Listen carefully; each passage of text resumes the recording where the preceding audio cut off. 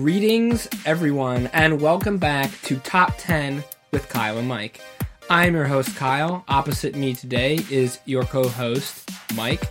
This week, as we do every week, someone will be bringing a topic to the table. This week, it will be Mike. I do not know what the topic is. He will tell me his top 10 of that list. We will then rigorously debate that list until we have a definitive top 10. Let's get started. Mike, what are we doing this week? Hello, host. This is your co-host, just like Jim Halpert. I've been demoted to co-host, while you, Michael Scott, are the host. The co to the host. The co to the host, excuse me. So this week, we're going to be talking about the most likable TV and movie characters. So before you get too excited, I'm going to sort of piss in your Cheerios a little bit. This is like it's a thing people say. This is one of those situations where I had this idea and it really morphed as I went, where I was like, first I wanted to do the most unlikable characters. And then I was like, no, I don't want to go negative. It's kind of the dead of winter. I want to be positive here. Let's do the nicest characters. Okay. And then I realized I didn't like the nicest characters because it's too easy. It's really easy to make a nice character in a book, TV, movie, whatever. Likable is sort of a different thing. Because it's not just who's the nicest. Like, Ned Flanders is probably the nicest character. He's not really likable. Yeah. So this is an interesting list because it gets you into this gray territory. And yes, I know, gray is not the mode you want for a top 10. But I found it really interesting. I found it interesting in thinking about how to construct this list. Because as I was going through it, I found myself making all these rules. Like, no, they can't just be the nicest. Then I was like, well, they can't also just be somebody you like, because they might just still be a jerk, but you just like them. Then I was like, no. It's gotta be somebody who you'd want to be friends with. And then I was like, well, sometimes your friends are jerks. It got really complicated. What I'm going for here, at the end of the day, is a character that we think, if we met them in the real world, we would like this person. So yes, there's going to be sort of a combination of rascals, people who are really nice. It's like the real world. The people you like, they're often very different. So we're going to talk about the kind of characters who would be really likable in real life. That's the situation. What do you got? So I missed that you said, are we saying TV characters or TV and movie characters? TV and movie, yep. So I didn't want to go like all time, including books and stuff, because I think there would have been a little bit too much there. Wow. TV and movie. Okay. Yeah. Wow. The last thing I want to add, because I think that the formulation of the topic is more interesting than just like most likable sounds. I feel like I learned a lot about how characters get made in thinking about this, because especially with the female characters, you find this really interesting bifurcation between female characters who are really, really flat and sweet, but not actually that likable, and ones who are really badass, but also not very likable. There's like this weird middle ground of three-dimensional female characters who are actually likable and real that has developed really only pretty recently. Like, if you go past, say, like, 1980, you're finding it really hard to find, like, a fully fledged female character who's likable. Because they're either, like, so far on the side of being a badass that you can't like them? Yeah, like Linda Hamilton from Terminator. Like, she's not likable. Okay, I was gonna say Ripley from Alien. Like, same she's character. Not, like, you don't like Ripley, she's just, like, a badass. And in many ways, probably a reaction to female characters from earlier ages who the only, like, thing that's likable about them is that they're this very male vision of what a woman should be like. So that sort of led me down this interesting path of thinking about, like, how characters get made. That aside, let's dig into it. Listeners, I know you're going to disagree with a lot about this. You're probably going to disagree with my methodology, but I think we're going to have some fun trying to put this together. Without a doubt, this is going to be a ton of fun and a feel-good episode. The problem is that there's probably like one likable character per like movie slash show, like there's a billion likable characters. Yep. So this is going to be a tough list to arrive at a definitive top 10 for, but it should be a good time. I recognize that I'm breaking one of our cardinal rules about making a list very specific. The reason I wanted to break that rule, and it was intentional, is because I thought it was a really fun exercise to just try to think of as many really likable characters as you could and put the list together thoughtfully. That's what I really enjoyed. And I think we should intentionally keep this band of likability very narrow. Like, if someone strays too far to, like, being overly, like, Ned Flanders-y, like, we can axe them. Mm-hmm. They need to be... That will come up. I think the realness of the person means something. Yeah. One thing that will definitely come up, and this was something I tried to do, is there is a serious difference between likability in the context of a movie and television show and actual translatable likability in the real world. Because there are characters that you love in a movie, but if you met them in real life, you'd be like, oh my god, get me out of here. Yep. Question. Yes. Are there any limitations to the, can it be a kid?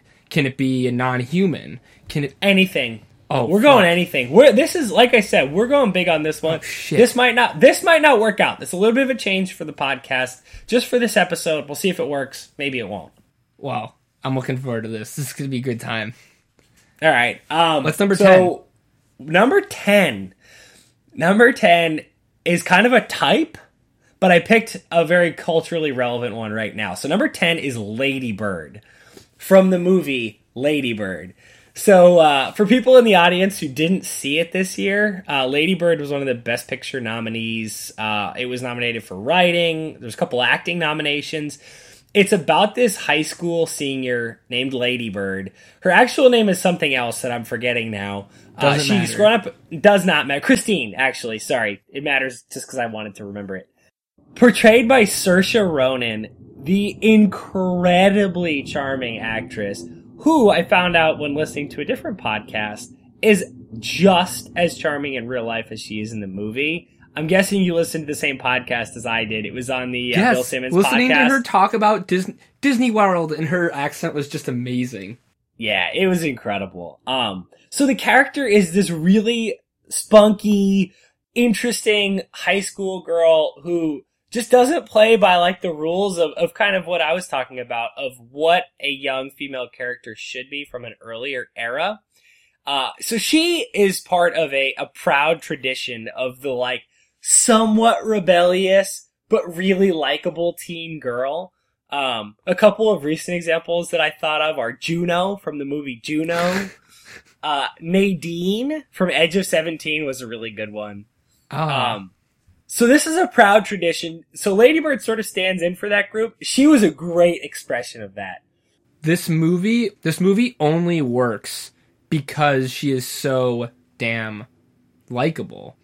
Totally. Like you put up with some of her like less mature. Yep. Because she is immature in a lot of ways. She's supposed to be. She's in high school. But you overlook those things because like she just so perfectly embodies like a kid at that time, and like the way she colors her hair, and obviously the way she asks people to call her by her not her name. Just and then watching her, it's kind of neat because this movie is about teenage girls, but I found myself relating in a lot of ways to her and like the things that she goes through in high school, and obviously the relatability really helps you connect with the character, but she just the way that you just like are ready to forgive her for her mistakes because she's just so darn likable. Totally, and I think you're getting at is really important. Coming out of a coming of age tale and seeming likable, not an easy feat because there are a lot of pitfalls in there. And if you are a character who comes out the other side squeaky clean, like you have built yourself a pretty likable character. Absolutely. To those of you who have not seen Lady Bird yet, I would recommend giving that a look. It's too bad that it walked away with nothing at the Oscars, but it was a very, very good movie. Yeah, terrific. Very worth seeing. So number 9 is one that I had to pick one because I didn't want to overload us too many people from particular universes. I had to pick one. There's a couple of honorable mentions here. Number 9, Jon Snow.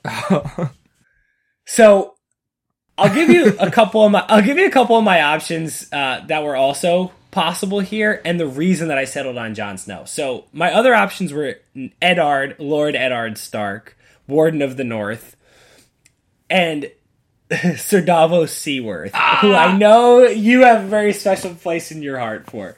So Sir Davos falls ever so slightly onto just a little bit too trickly sweet.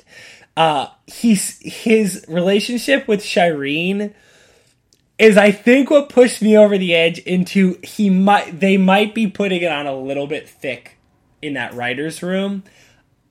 Don't worry, it hasn't soured me on him whatsoever. I love the Onion Knight as much today as I ever have.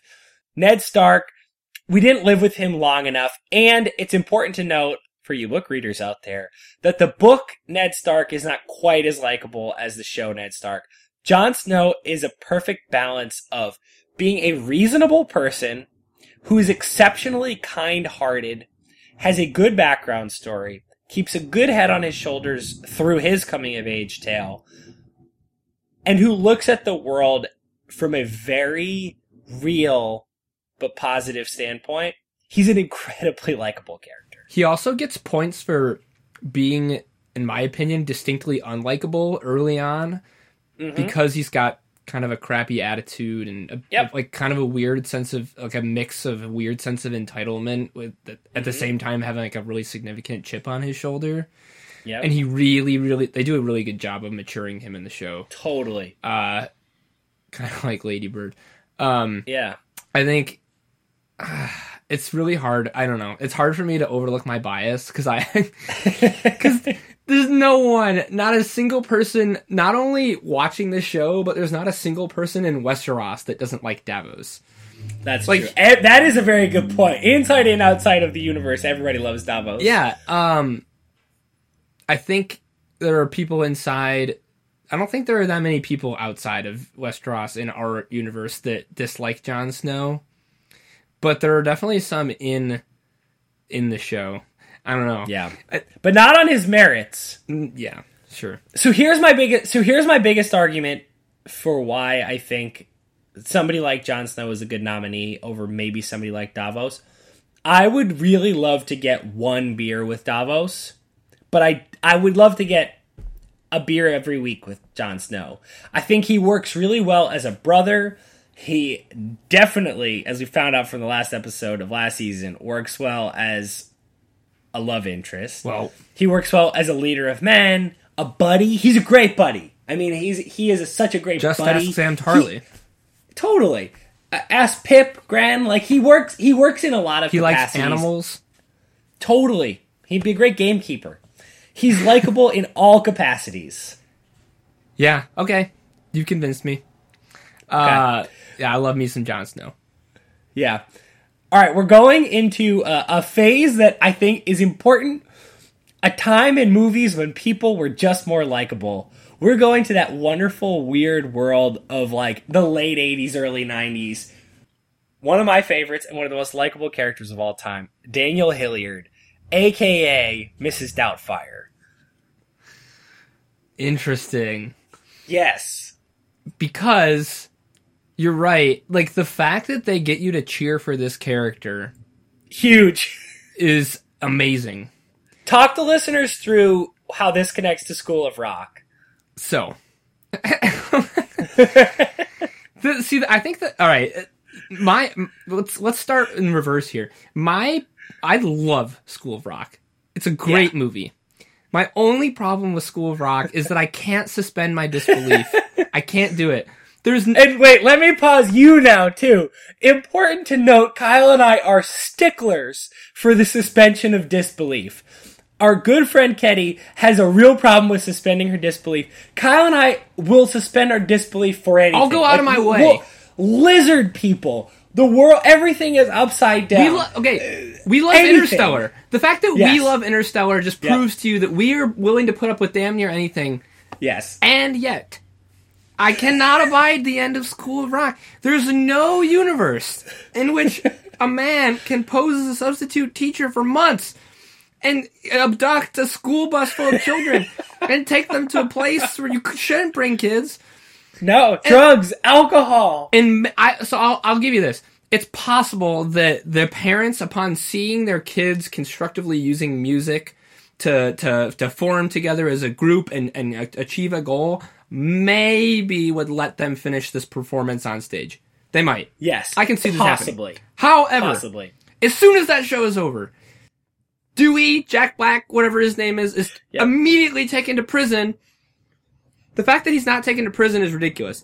The craziest part is that shortly thereafter, he is clearly seen instructing kids how to play music after school with no other adult supervision. In his home! I cannot, in any universe, fictional or otherwise, believe that this would be allowed to occur. It's the only part of that movie I have a problem, but I've got a big problem with it. Back to Mrs. Doubtfire. He would also go to prison. He absolutely go to prison. Yep. But they at least there's no way at the end of this movie he has visitation rights. All right, wait. Let me tell you. Here's the whole thing. Here's the entire case. Okay, we're in court. Mr. Hilliard, is it true that on the night of the 27th you urinated, and your son walked in as you were urinating? You did not immediately kick him out. You dressed up as a woman in the 1980s, time when that was a little bit different, expose yourself to your son. Well, Your Honor, you see... Over. Case closed. He's in jail. Even if they're both too embarrassed to bring that up, he impersonated a nanny, an elderly woman, for a long time. That's prison.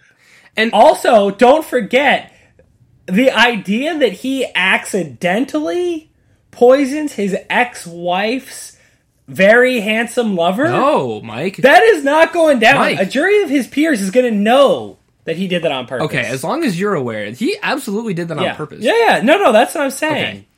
Okay. I don't know, Mike, because by your own logic, or by your own rules... We've already decided that a person to be considered likable, you'd have to actually like them in real life. And I just don't think I could ever spend time with a person that I knew would go to such weird, bizarre lengths to spend time with their kids. The question... That's a very interesting point. Because here's the thing. Are we talking about Mrs. Doubtfire or Daniel Hillard? Because Daniel Hillard is a very lovable loser who just does voices for cartoons and likes his kids a lot and is just kind of a loser but a goofball that we like. Mrs. Doubtfire is a psychopath and I can't abide it. That's a very interesting question. I was thinking Daniel Hilliard, but what I think is the really interesting question is, in this scenario, do we know that the Mrs. Doubtfire situation has occurred?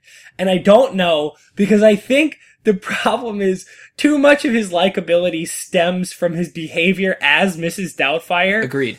And if we know about that, we also know that he's gone to these, in the real world, very problematic lengths. I don't think... Holes are being poked. There's a catch-22 here, and you've just laid it out perfectly. Daniel Hillard is likable, but not probably likable to be on this list without the charm of Mrs. Doubtfire. And Mrs. Doubtfire, while charming, is the product of a lunatic, the deranged mind, in my opinion. It makes a great film. If we were talking about... If you hadn't said that, if this wasn't a person that we were supposed to hang out with in real life, we could talk about this a little more. I don't know. We'll just have to see. All right, but let me give you my 2-point case. We won't dig into it because I already know that Mrs. Doubtfire / Daniel Hilliard's off this list. But let me give you my two big reasons. One, the only person who genuinely doesn't like him throughout the course of this movie is the only person I don't want him to like him. And that's the guy who he works with, who says, he asks, what do you do after you box him? You ship him, you smart ass. Which is my favorite thing ever. You box him and you ship him. After you box him? What do you do? So, that guy never likes him. I hate that guy. I'm glad he doesn't like him. But the person who likes Daniel probably the most in the entire movie is the crabby TV producer who's a total dick, who he plainly insults, other than the bus driver. Okay. Who he plainly insults and like calls a total dumbass, but then wins over with his really charming little dinosaur monologue. That's my whole case. So, but you gotta remember, when he did that, he was Daniel Hillard. Yes. He likes Daniel Hillard, not Mrs. Doubtfire. Alright, sold. You sold me on this. Alright. So 10, Lady Bird, 9, Jon Snow, 8, the soon-to-be removed Daniel from Mrs. Doubtfire. Alright, we're moving into, a Robin Williams, co-worker at one point, little co-collaborator.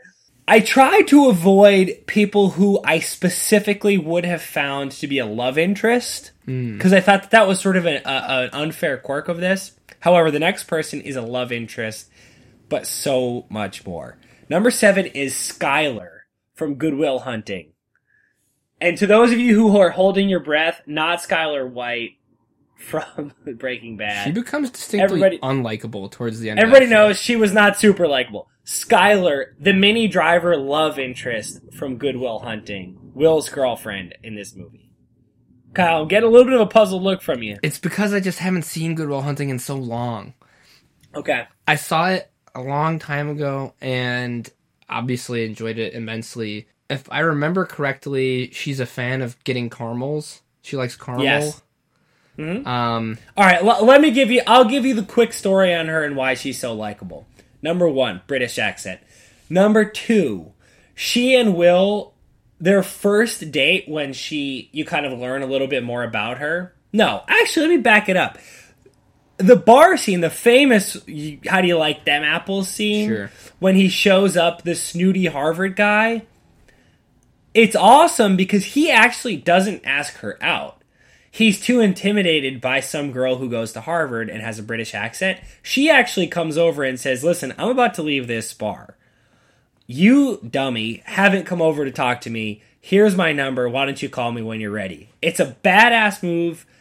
You know she's kind of likable right from the start. The next time we see her is on their first date.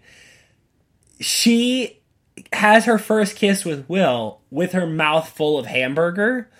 She says, we should just get the first kiss out of the way. And she's like talking with her mouth full and kisses him while she's eating a hamburger. The next date we see her on, she's playing with these googly eyes at like some joke shop. And it doesn't feel cloying and annoying. It's incredibly likable.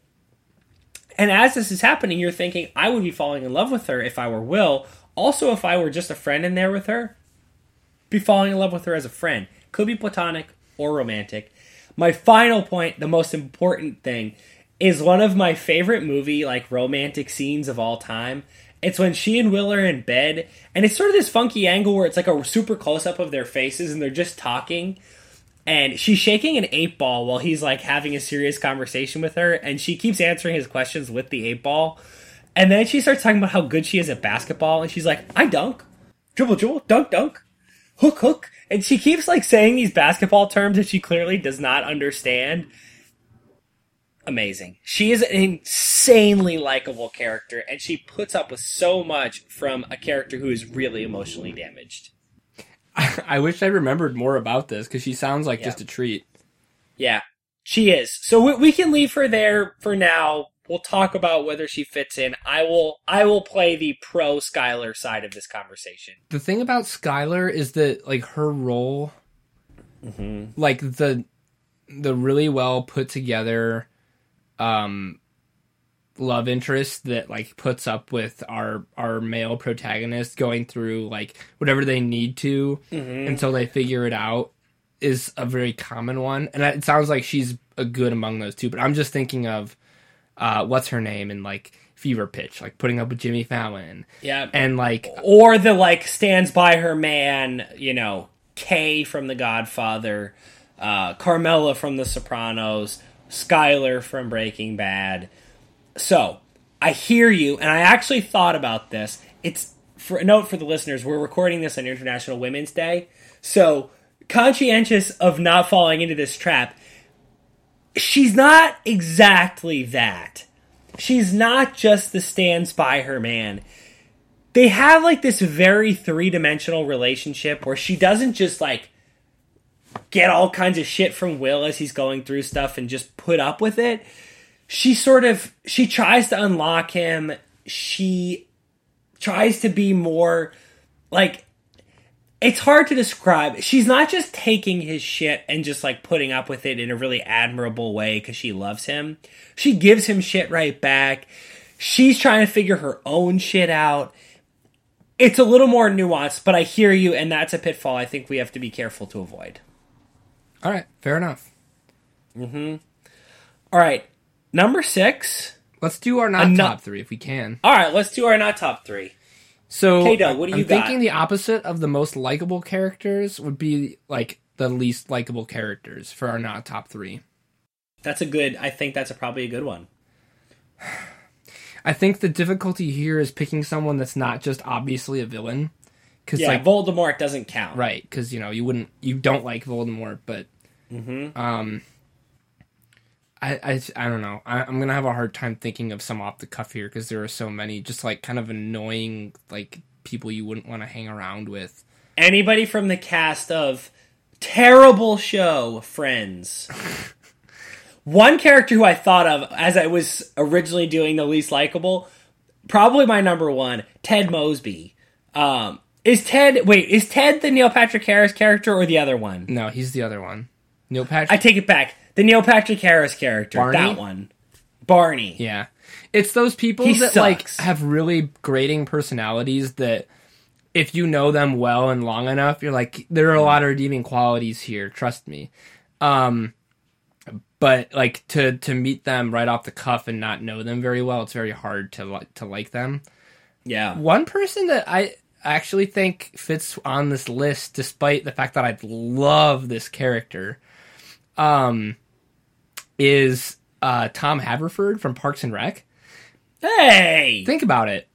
Tom's kind of a heel. Like, up until even towards the end of that show, like, he's selfish and mean to a lot of people and kind of, like, obviously incredibly driven, but often at the expense of others.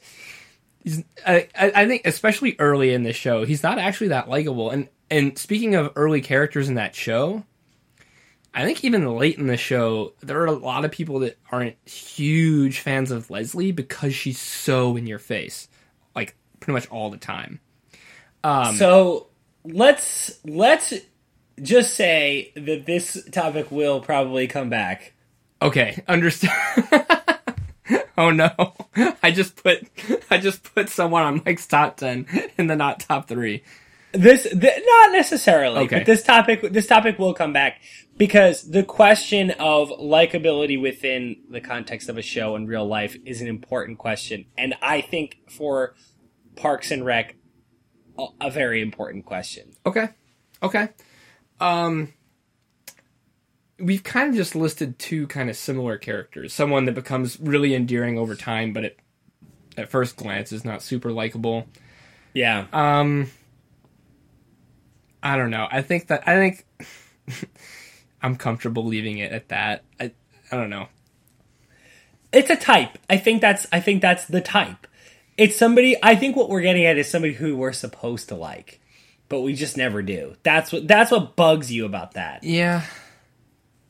I don't know. I mean, there are so many people in real life that I just like don't like because they're like, I don't know. I feel like there aren't characters written like the people I don't like in real life because they're not interesting enough to be on TV. Like, I think that's a good point. Part of the reason I don't like a lot of the people that I should say, I like almost everybody. I think when I find people I don't like, it's oftentimes just because like I don't get enough out of them. Like they're not engaging enough, And so there aren't very many people like that on TV or in movies. What I think is interesting about what you're saying, I think this goes to a little bit of what I feel I learned in thinking about this list, which is how this dynamic has changed over time, where I think people have realized that every character needs a redemption arc or needs a humanizing arc if they're on the other side of the spectrum, particularly in television shows, scripted TV shows especially. That tends to be how this works. So it's hard to get sort of that unalloyed, likable character who deserves to be likable and isn't just annoying, or that, like, hey, they're a jerk and that's all there is to it. There's sort of something, and so there ends up being a lot of, I think, the ones that you end up genuinely just saying, that is an unlikable person, it's usually unintentional. Yeah, a poorly written character that's supposed to be likable, or, you know. Yep. Yeah. I'd also say that's more of a modern phenomenon, like, this concept that people are so intelligent now that, like, you can't just have a one-dimensional villain or hero because that's not interesting. It's why nobody wants to watch Superman movies anymore. And it's why Breaking Bad is so good, because you have people that, and it's why, honestly, it's the secret to why Game of Thrones is so great, is because every single character on that show has positive and negative qualities. Anyways, moving on. What's number 6? Number 6 is another situation where I had to pick somebody from a world that is chock full of likable characters. Number 6, Hermione Granger. Okay, so I was wondering which Harry Potter character you'd pick.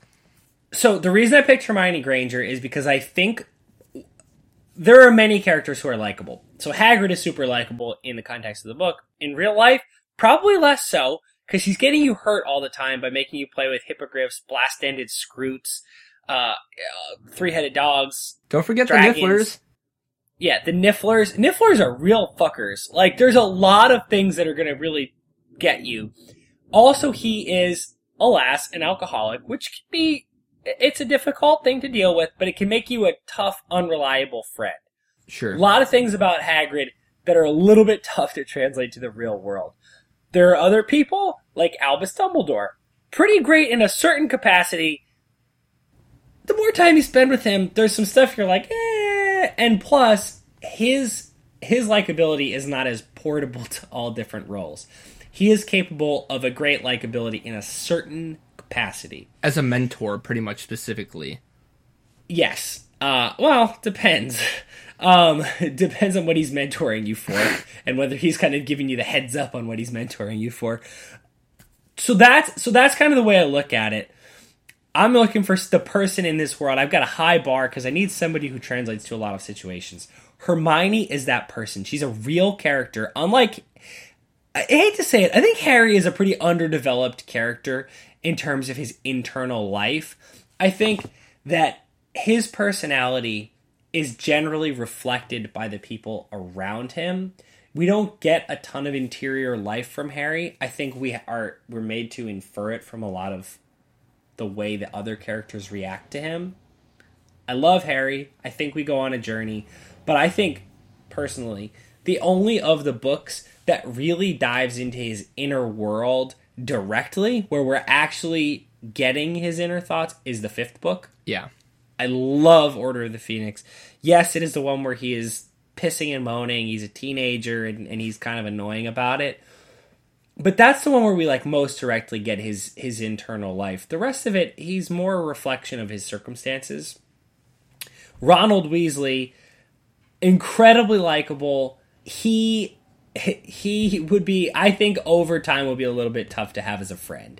I think that there's some stuff about him that makes him slightly less likable than Hermione. I also think that he's somewhat of a caricature of the best friend.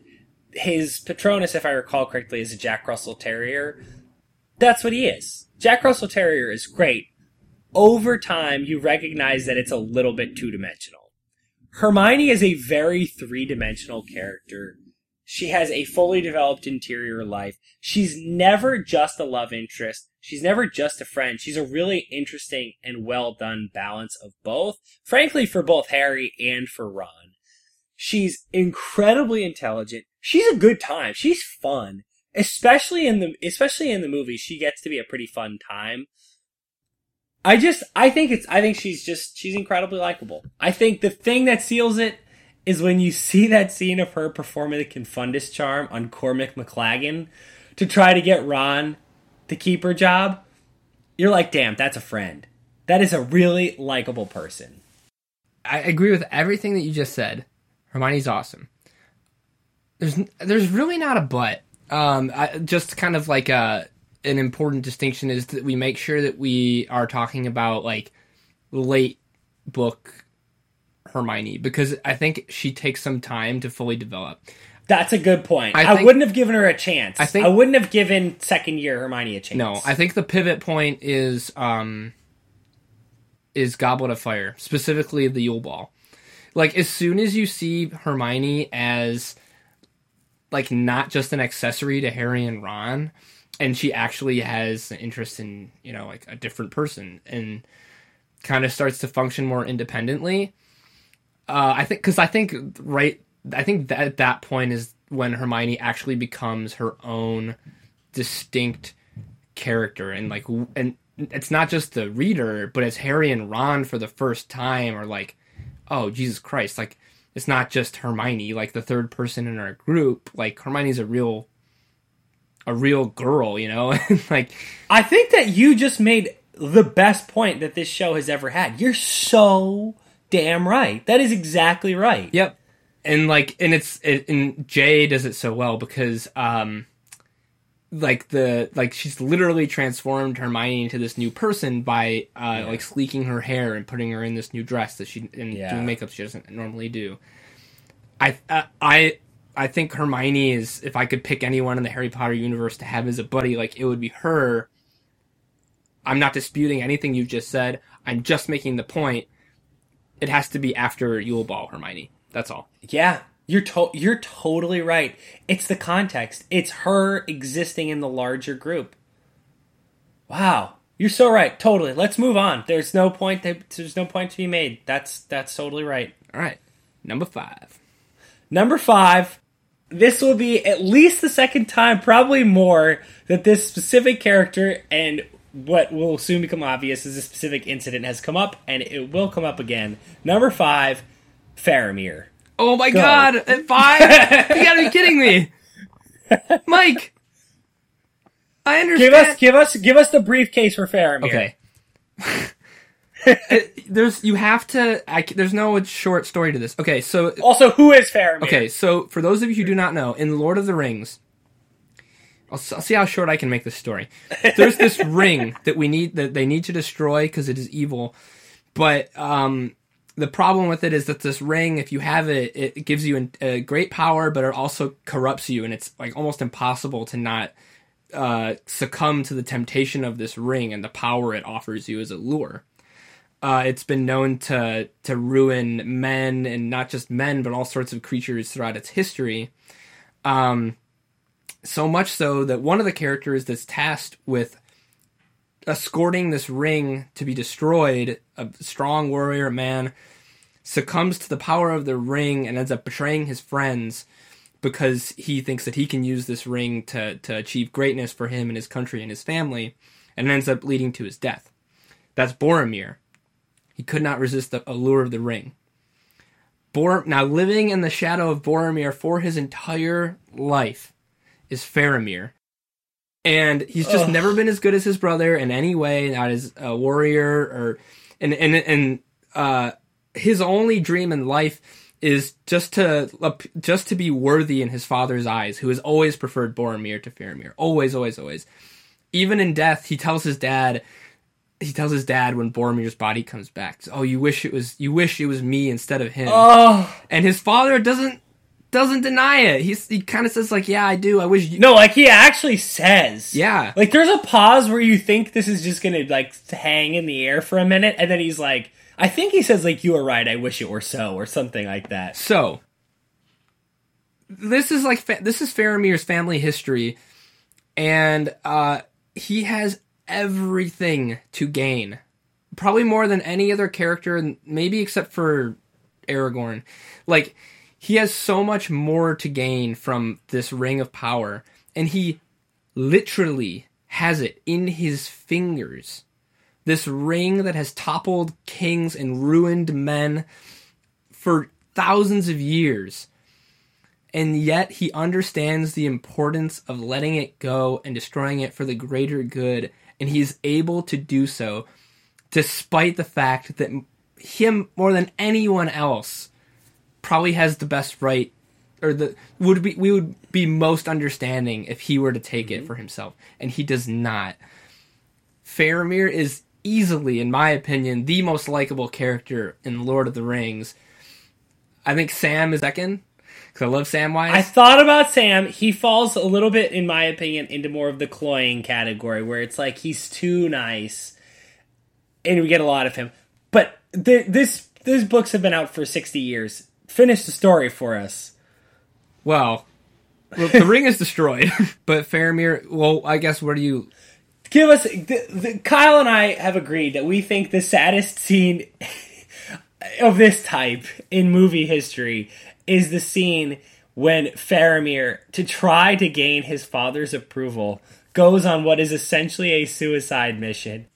And there is a slow motion scene of him riding out into this outpost of the city as one of the other main characters is singing this incredibly sad song.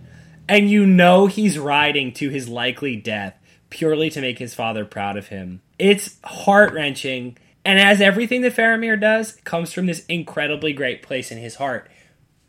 He would be so damn likable because he's great to his men. He's deferential to those in power. He does the right thing. You know he can bro out. He's like a handsome dude. His brother, Sean Bean.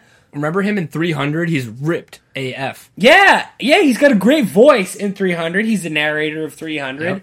He's awesome. Awesome. And if he had the Ring of Power, everybody would follow him until everything went wrong. Like, he's awesome. Everybody likes Faramir. Do we suspect that maybe Faramir could wield the Ring of Power?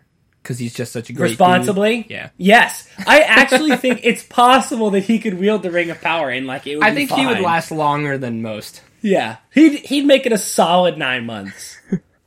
He could do it for a while. The problem is, I can't... with Lady Bird, it was oh, just go watch it and you'll understand. Yeah. Yeah, this requires a lot. Yeah, and you're done in an hour and 30 minutes. Whereas, for you to understand the love that we have for Faramir, you'd have to invest 12 hours of your life. But, yeah. I'm not saying it's not worth it. Yeah. Good investment of 12 hours. Oh, Faramir. Yeah. What's number 4? All right, number 4 is kind of a combo pick. Number 4 is 1990s Morgan Freeman. With an eye to 2 particular roles that I would like to highlight. One as Hoke, the chauffeur from Driving Miss Daisy. And then the other, of course, his most famous role as Red from Shawshank Redemption. So the pitch for Hoke is that in this somewhat hokey story, basically the whole pitch is that he can make a racist old lady forget her racism. That's the movie's whole pitch. And I gotta tell you, it's pretty convincing pitch. Now, Shawshank Redemption has the more appealing pitch and the more sort of culturally significant at this point pitch, which is that he makes prison bearable for a man who has a very unpleasant time in prison.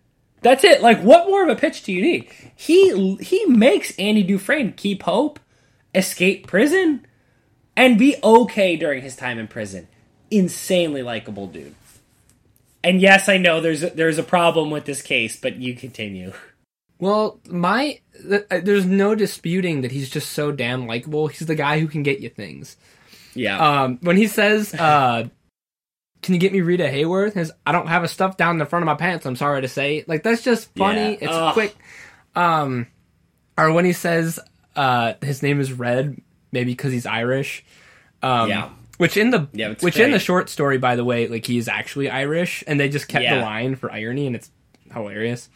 I think based on their arcs, Andy should actually be more likable than Red, because Andy never loses faith, even when it's so dark.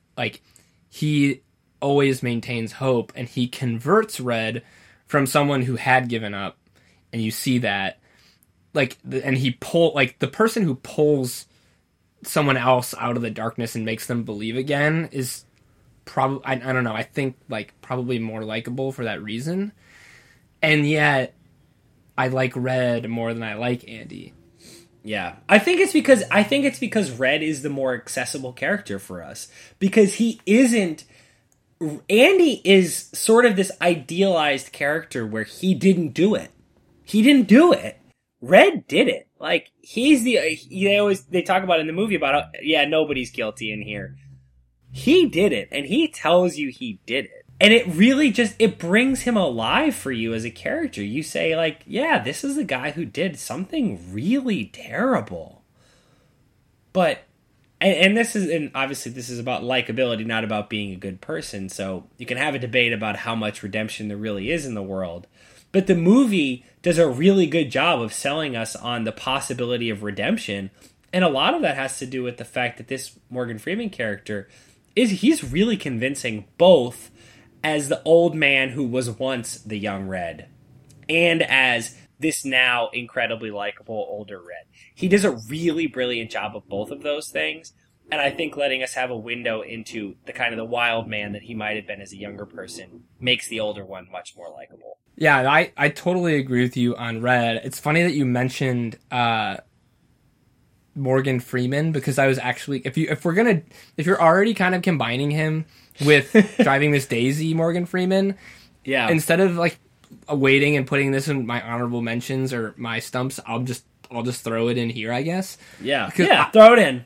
Even if it's like 1980s, even if it's 2020s, throw them in. I was gonna throw in Lucius Fox Morgan Freeman. Yeah, that's a really likable. Yeah, that's a great point, and a different kind of likable too. Yeah, he's like your conscience Morgan Freeman, which like I'm sure every single person ever has thought about how amazing it would be if Morgan Freeman was your conscience because of his incredible voice. Yeah, like I've thought about, doing something bad, and I was like, I had a voice in my head that was like, and right then, Michael sold his soul. And I'm like, I shouldn't do that. Like, I shouldn't let the Morgan Freeman narrator be able to say that sentence. You're just picturing Morgan Freeman not saying anything at all and just kind of like looking at you, not mad at all. Yeah, like I want to live up to him. But just disappointed. Yeah. That's Lucius Fox to me, is like... Yeah, and also an incredible purveyor of sarcasm. Like, that man can repeat what somebody else said in a sarcastic way. Oh, like, he crushes, didn't you get the memo? Oh my god. He's so good. By the way, everyone, Lucius Fox is Morgan Freeman in the Dark Knight trilogy. So. Yeah, of course. Dummies. Yeah. Okay. Yeah. Morgan Freeman, but especially Red. Just Morgan Freeman sort of writ large. Maybe because he's Irish. Yeah, that's probably it. All right, so that gets us to number 3, which I think means it's time for some honorable mentions, right? Yeah, but why don't we recap real quick, just so people remember where we're at. All right, do you want to do the recap? Sure. Number 10 was Lady Bird from Lady Bird. Number 9, Jon Snow. Number 8, Daniel Hillard, a.k.a. Mrs. Doubtfire. Number 7, Skylar from Good Will Hunting. Number 6, Hermione Granger. Number 5, Faramir. Number 4, Red of Shawshank Redemption. And now some honorable mentions. All right, I'm going to hit a couple here. So these are sort of more, they fit into categories kind of thing. A couple of them at least. So 1, Miller, Ellie Miller from Broadchurch. Miller! So if anybody has watched Broadchurch, she is part of a proud tradition of Dr. Watson imitators. So for those of you who are not familiar with the setup, the concept is you have this brilliant character in the mold of Sherlock Holmes who the audience can't understand their way of thinking. So you give them a sidekick who basically acts as a medium. They're an interpreter for the audience. It's generally a pretty thankless role. A lot of people kind of forget what like a kind of boring pain in the ass Dr. Watson really is in the Sherlock Holmes stories, because he's been portrayed so brilliantly by Jude Law, by Martin Freeman. Really not that interesting. Generally a thankless task. Miller, whatever the actress's name is so good on this show, so incredibly likable. She goes through a lot. There are a lot of things that happen to her on this show, and she handles them with incredible grace and is a terrific cop. Always growing. She gets better as a cop. She's a great partner. She's a really, really good mom. She's awesome. She would be somebody who I would really enjoy having a beer with, working with, being her son. She's just awesome. She's great. So she's one. One I want to hit, this is probably more personal for me, Winnie the Bish, Winston Leandre Bishop from New Girl. He's just the best. He loves cats, he loves puzzles, he loves shirts with birds on them. I know it sounds like I'm describing myself. Maybe this is a selfish one. Maybe that's why I love Winnie the Bish so much. He's great. On the list, this one fits a little bit into the Daniel from Mrs. Doubtfire category. Somebody who you love them in the movie, but you might be a little concerned about them in real life. Uncle Buck. Oh. Man. So when I was a kid, my dad's best friend from high school babysat my sisters and me just like twice. And he was basically Uncle Buck. And it was incredible. So I can tell you that at least in a limited sense, the Uncle Buck thing works in real life. Probably not forever. One I also wanted to mention, Edith Bunker from All in the Family. So she is, she's the mother/wife. Really interesting character. Incredibly annoying voice. And I think for a show that was way ahead of its time, intended to stand for all of the really annoying wives from old shows. And they do a really great job on her character arc, showing her husband Archie, who's a total dope, that there's a lot more to her. She's an incredibly likable character and stands for a real change in the way female characters were portrayed. Huge fan of Edith Bunker. And then a couple more recent ones. One, Jimmy Morris from The Rookie. Could not be played more likably than by Dennis Quaid. I just rewatched this. I forgot how much you buy into that character. Man, the warm and fuzzies. He's great. Since we're already talking about that same exact character, yeah. Basically like half the guys in Miracle kind of fit that same mold. That is true. I put them on the I don't know if I can use them because they're real people list. Obviously the way they were characterized isn't real, but... we just watched that the other day, so that's fresh on my mind. Yeah. And then the last one I wanted to mention, this is another sort of groupie one, the kids from Stranger Things. So, anybody who's watched Stranger Things knows that the show, I think season 2 proved this, the show, its greatness does not depend on the brilliance of its plotting or the show. It's a decently plotted show with a mildly interesting premise. Season 1, those damn kids took us by storm. We had no idea who any of them were. That's part of why I think Season 2 fell off a little bit, is because we were now used to how cute they were and we had these expectations. Season 1, we had no idea who they were. We knew nothing about them. My God, what a likable bunch of kids. The actors and actresses are incredibly likable. But the characters on the show, oh man, what great friends. They're cute kids. They're really smart. They're awesome. I do love the first season of that show, and I still haven't watched the second because I'm waiting for Allegiance to catch up. But yeah, they're a fantastic ensemble of children. Yeah, they're great. Let's so those are some honorables. Yeah, let's get through these top 3 and get going here because we are approaching. We're getting close to an hour here. Yeah, we're taking a little bit of time. All right, number 3, a little Parks and Rec for you. So I was having a hard time choosing who to pick here. I did actually pick the combo of Ben and Leslie. So Besley. Yes, Besley. So Leslie is definitely a little bit overwhelming. She's tough. Ben would probably be a little bit tough because he'd always want you to be playing the Codes of Dunshire. But also he'd be really annoying if you were Barney and you were just trying to hire him to your accounting firm and he kept accepting and then quitting. But here's my premise. It all rests on this. I am a person who is very committed to his family, and our biggest principle as a family is loyalty. We're very, like, tribal in that sense. Very insular, tribal group. There is no quality that characterizes Leslie Knope more aptly than loyal. She's an incredibly loyal character, and I would almost say to a fault, but it's not to a fault. She brings people together, and they all love her no matter what she does because they know that at the end of the day she's incredibly loyal, which I think fits really well with the thing that makes a person really likable in real life. Real friendships are born not because the person, all of their qualities are so likable. It's because at the end you know that there's this rock, there's this consistent thing about them that you know you can depend on, and that's what I feel about Leslie. That's my argument for her. So I guess it's really more Leslie, but I also just love Ben. I think what can be said about Leslie is that her negative qualities are essentially an amplification of a really good quality.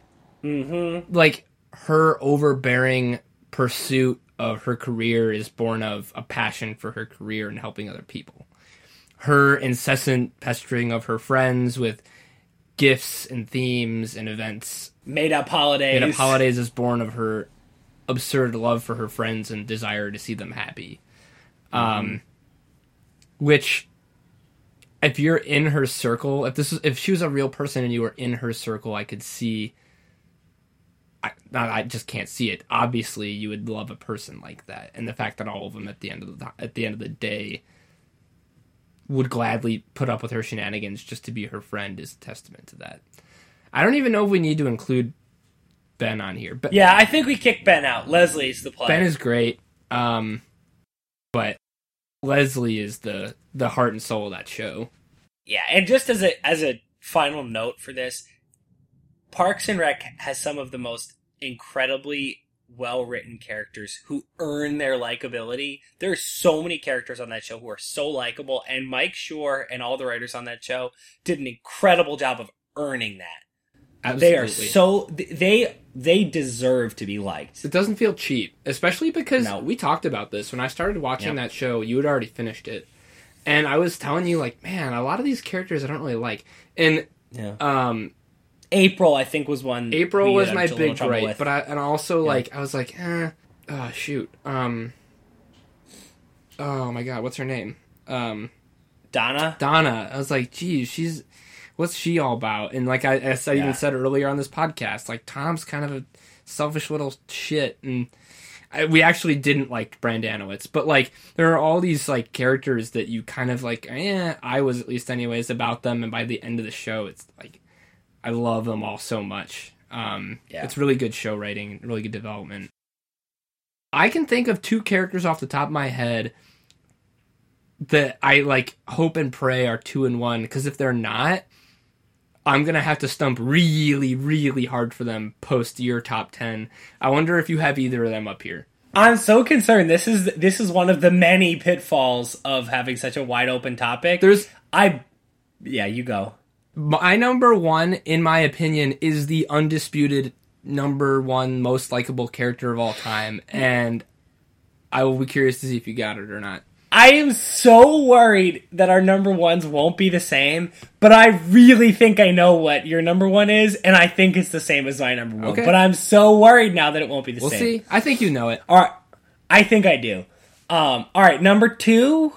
one of the most insanely likable people ever, because she's so great at what she does. She is so dogged in what she does. She has such a cute relationship with her husband. She's always doing the right thing. We just did Leslie, Mike. I know.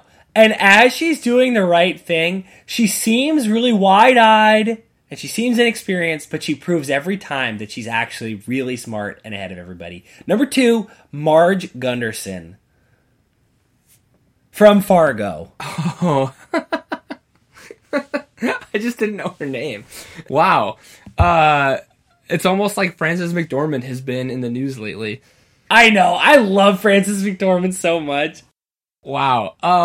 It's actually funny, because I remember the first time that we watched it together. Yeah, the first time I think both of us saw Fargo was at my house. Yep. With Cam. And we just loved the movie. But she is, I think, like, whenever I think about that movie, I always think of that line where, the guy that she's working with, like, gets the license plates, and it's, like, the DLR, like, the dealer plates. Yeah. He's like, license plate was DLR. And she just goes, well, I'm not sure if I agree with your detective there, or your detective work there. And, like, it's just so, like, poking fun at him, and, like, but telling him he's wrong. And, and, like, she's got a very, Columbo.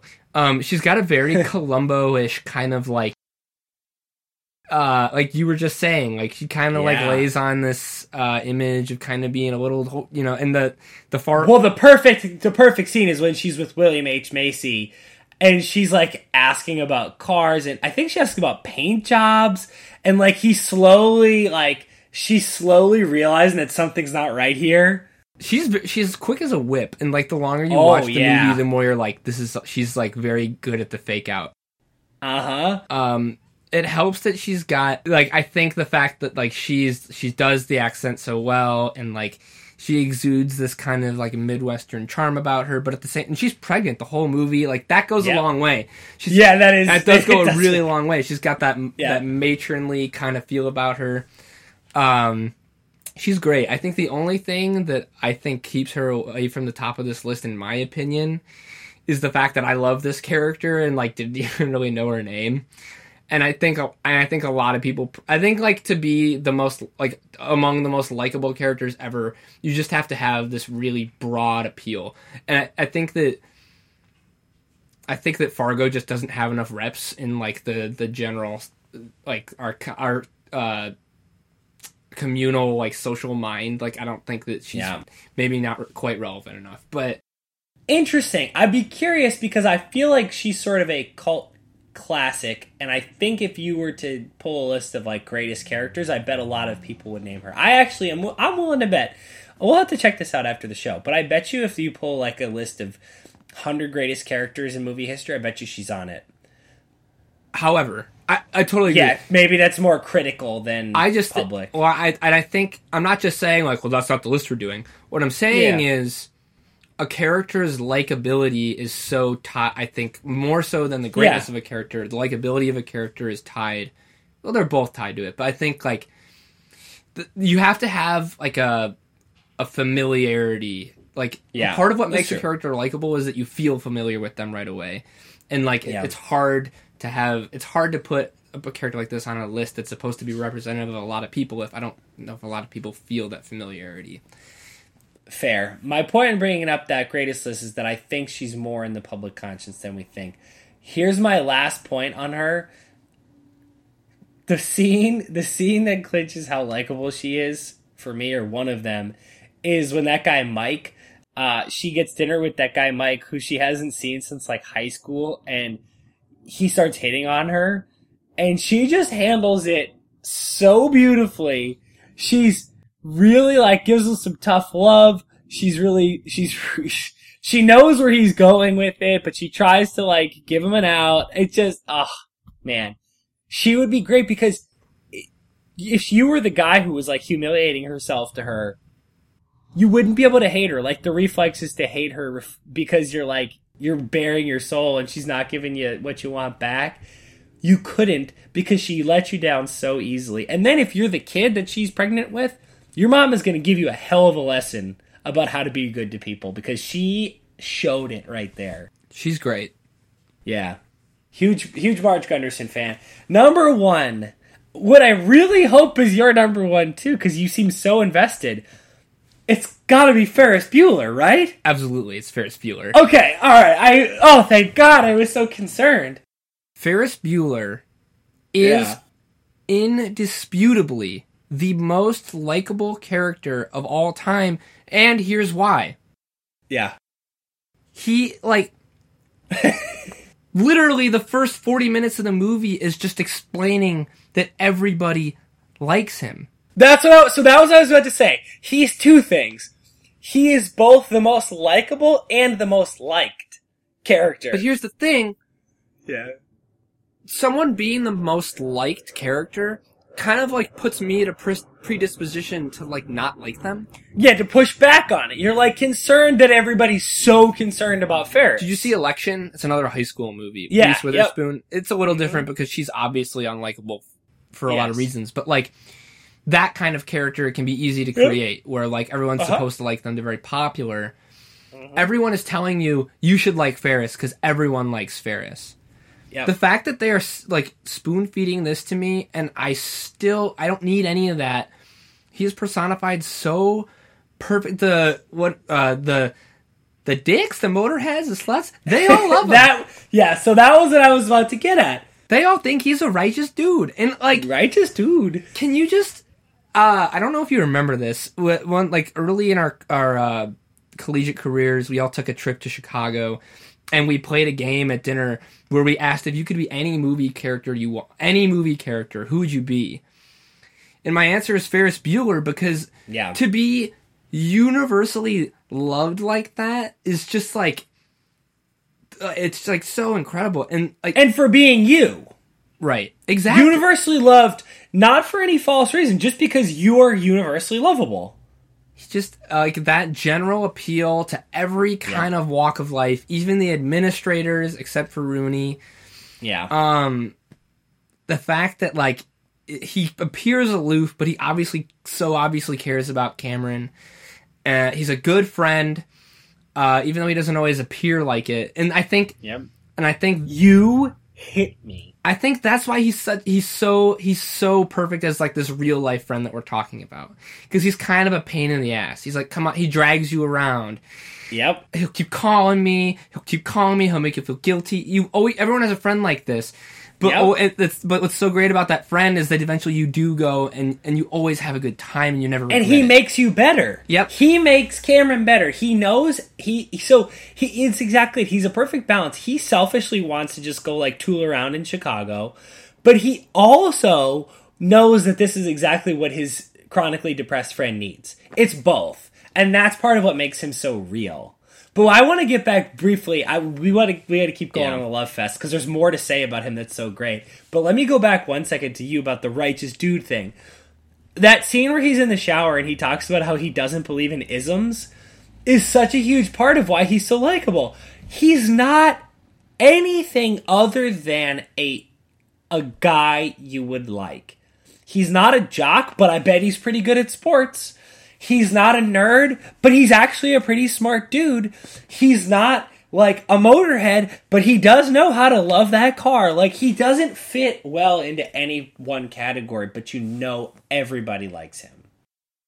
He's perfect. He's just that is, and it's never too much, which is weird. It should be. At some point in that movie, it should be too much, and it just isn't. It never is. He's the greatest.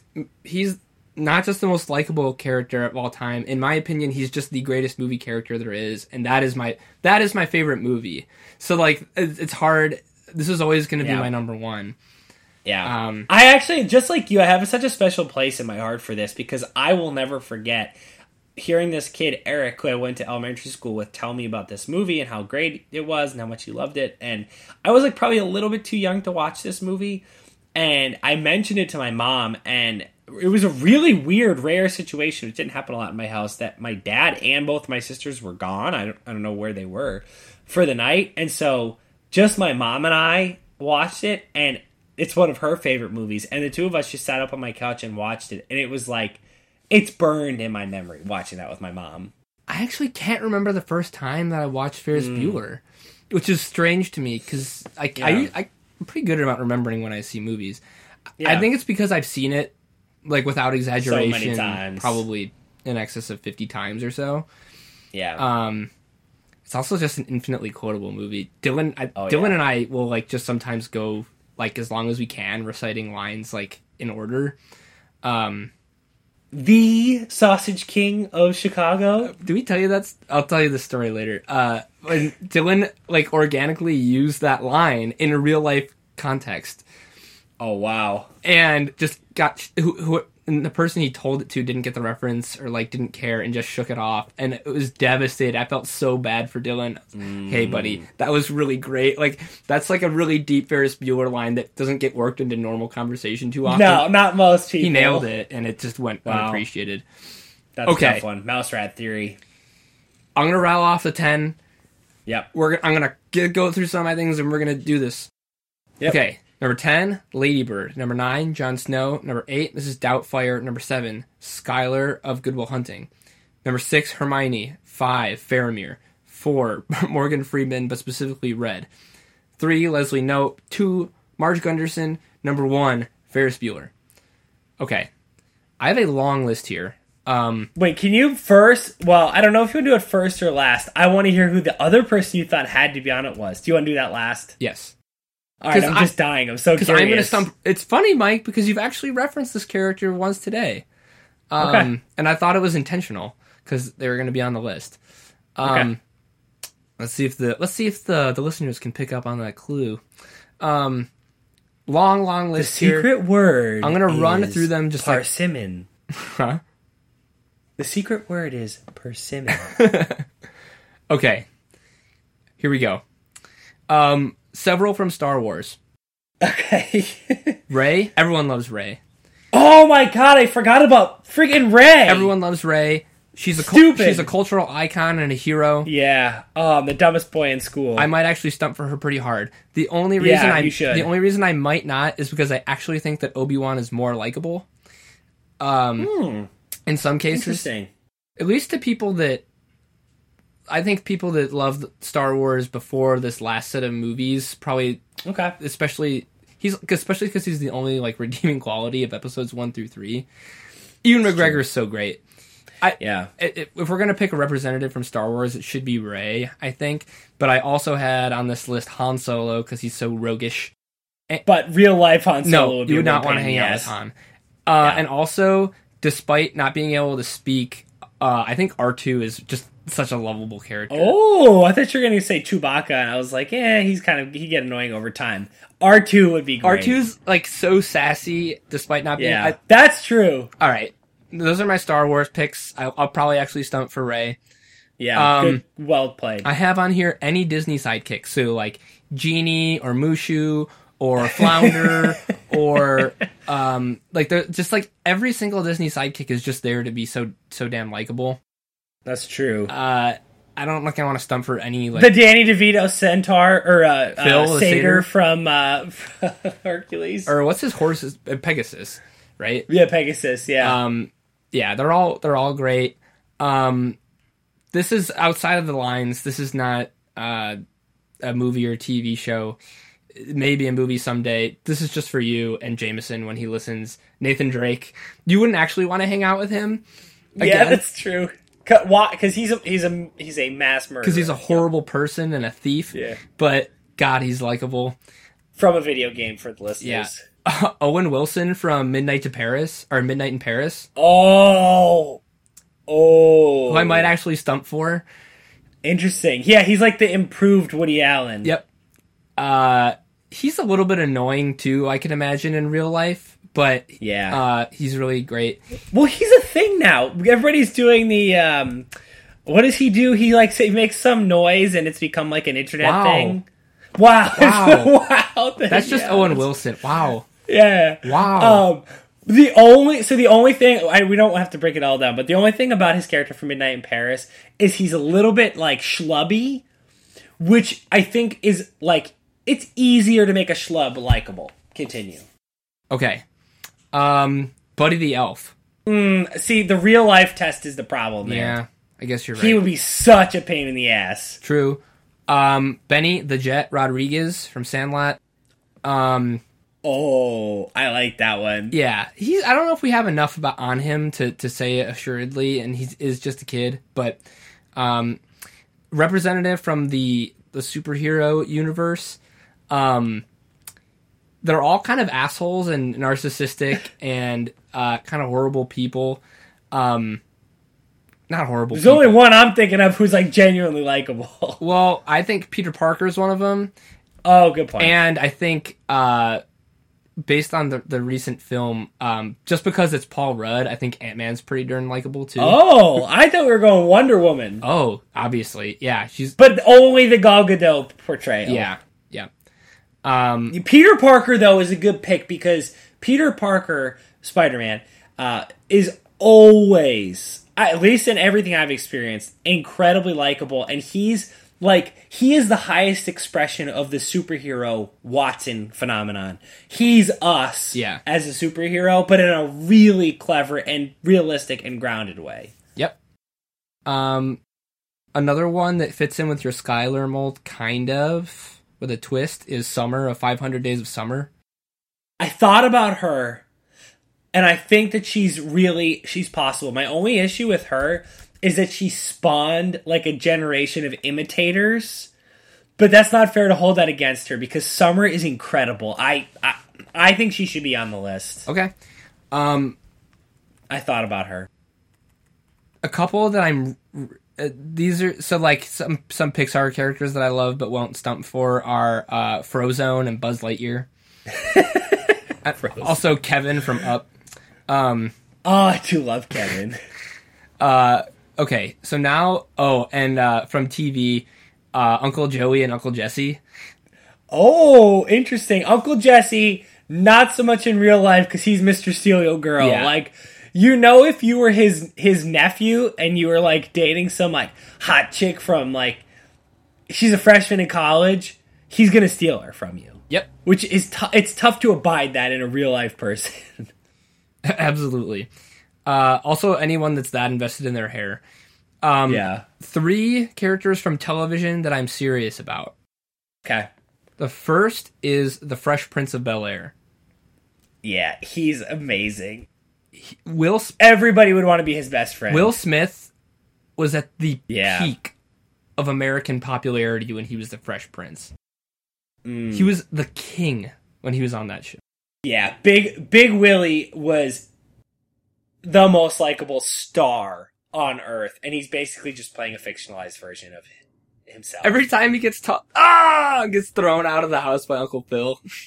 Oh, yeah, no, he's on the list. We're gonna have to find a spot for him. Okay.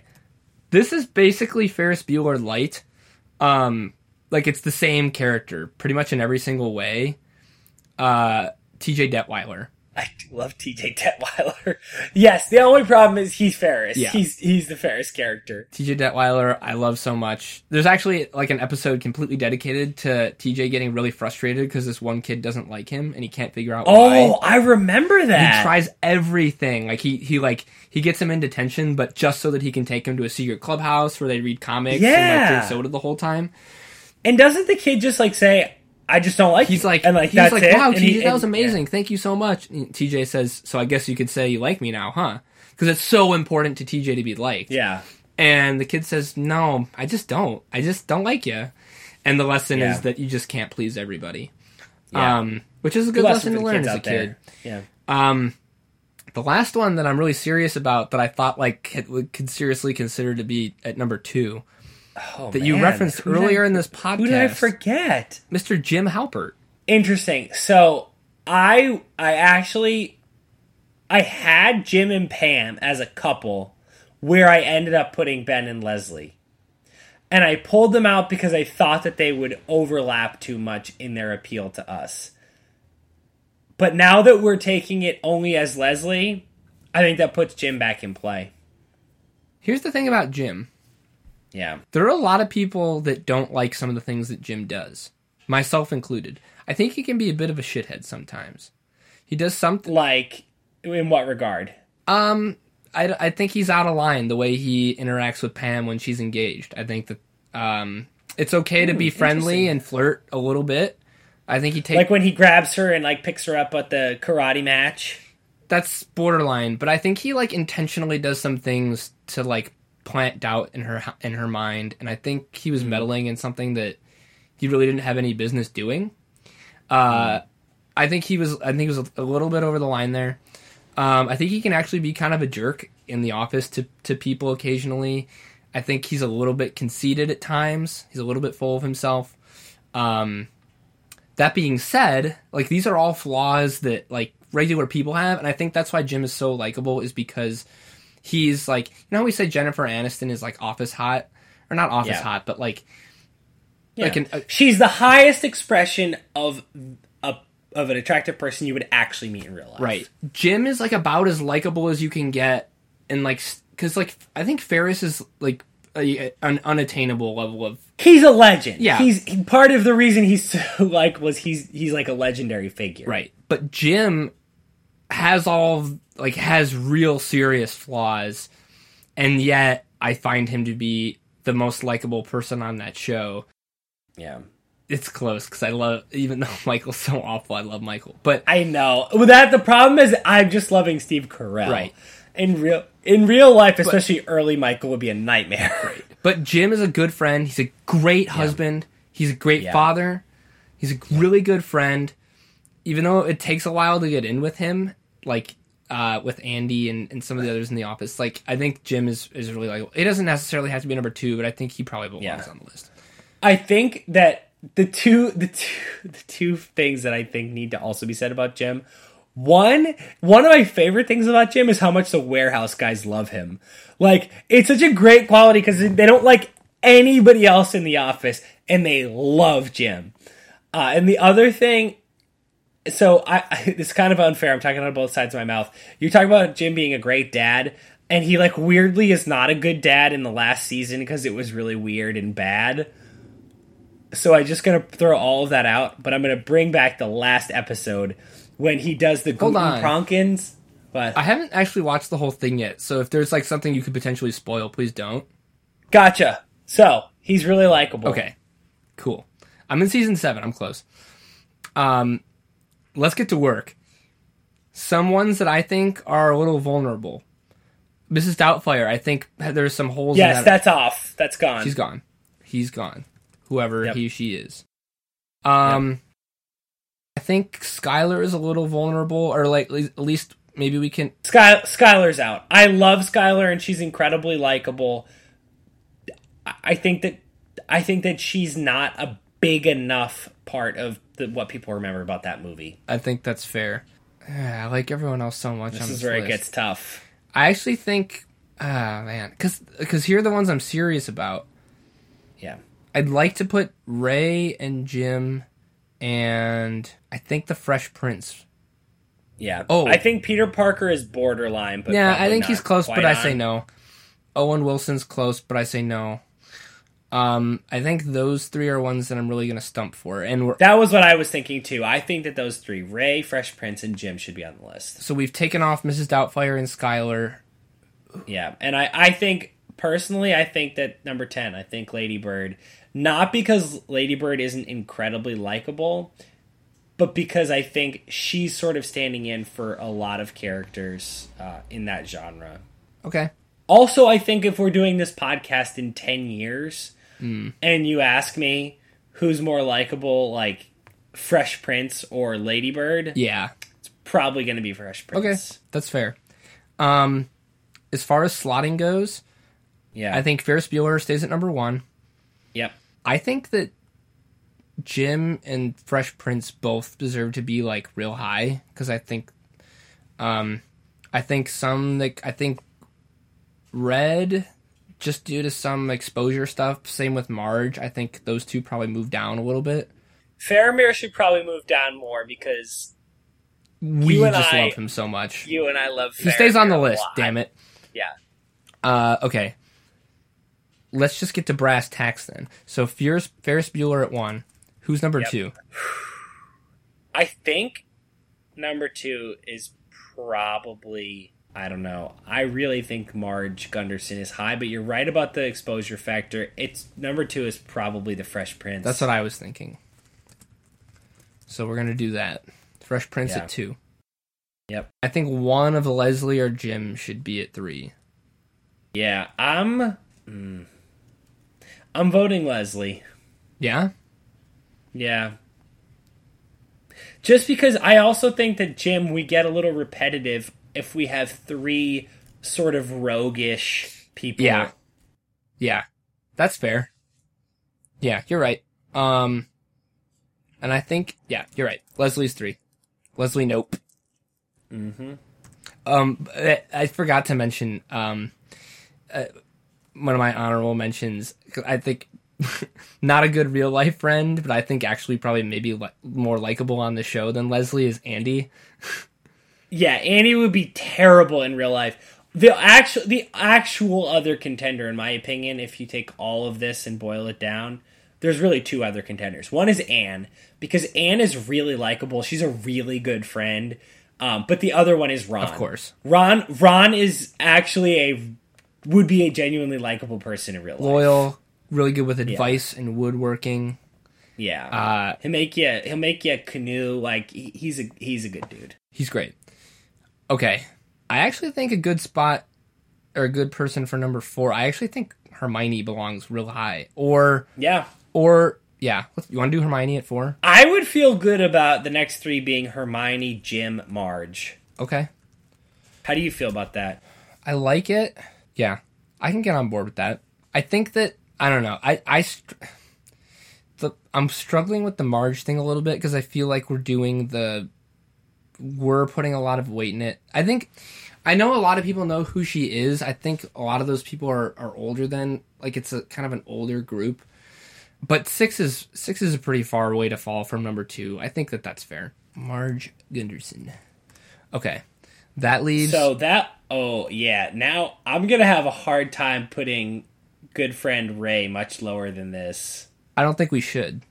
Yeah. Do you want to do Ray next? I think Marge is like the OG Ray. Like, Marge Gunderson was like a champion the way that Ray is today, like a long time ago.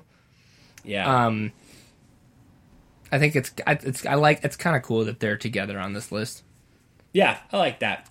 Oh, I kind of loosely referenced this character earlier, and no one knows who he is, so he doesn't belong on the list. But one of my favorite characters of all time is Columbo. Yeah, just one of the. I do know you love Columbo. I love Columbo. Just one more thing. And Peter Falk. Anything Peter Falk does. Okay, yeah. That leaves 3 spots for Faramir, Morgan Freeman, and Johnny Snow. Let's indulge. Let's put Faramir at 8. Yeah, we earned it. And then I think by default, Jon Snow should get the higher ranking because he's an actual entry and not a stand-in for several roles. I agree. And we'll put Red at the last at 10, maybe because he's Irish. Because he's Irish. Yep. Quiet you. Stupid Alexa. She's like, just talks randomly. Spying. Shut up, Alexa. Okay. Alexa being the program, not a person that Kyle's like trapped in his room anything. It's not a weird thing. Mike, that puts us like pretty much at 90 minutes, but we got a full podcast. That's a long-ass podcast, but we've got a list. Let's read them off. You go ahead. It's your list. All right. Number 10, Red.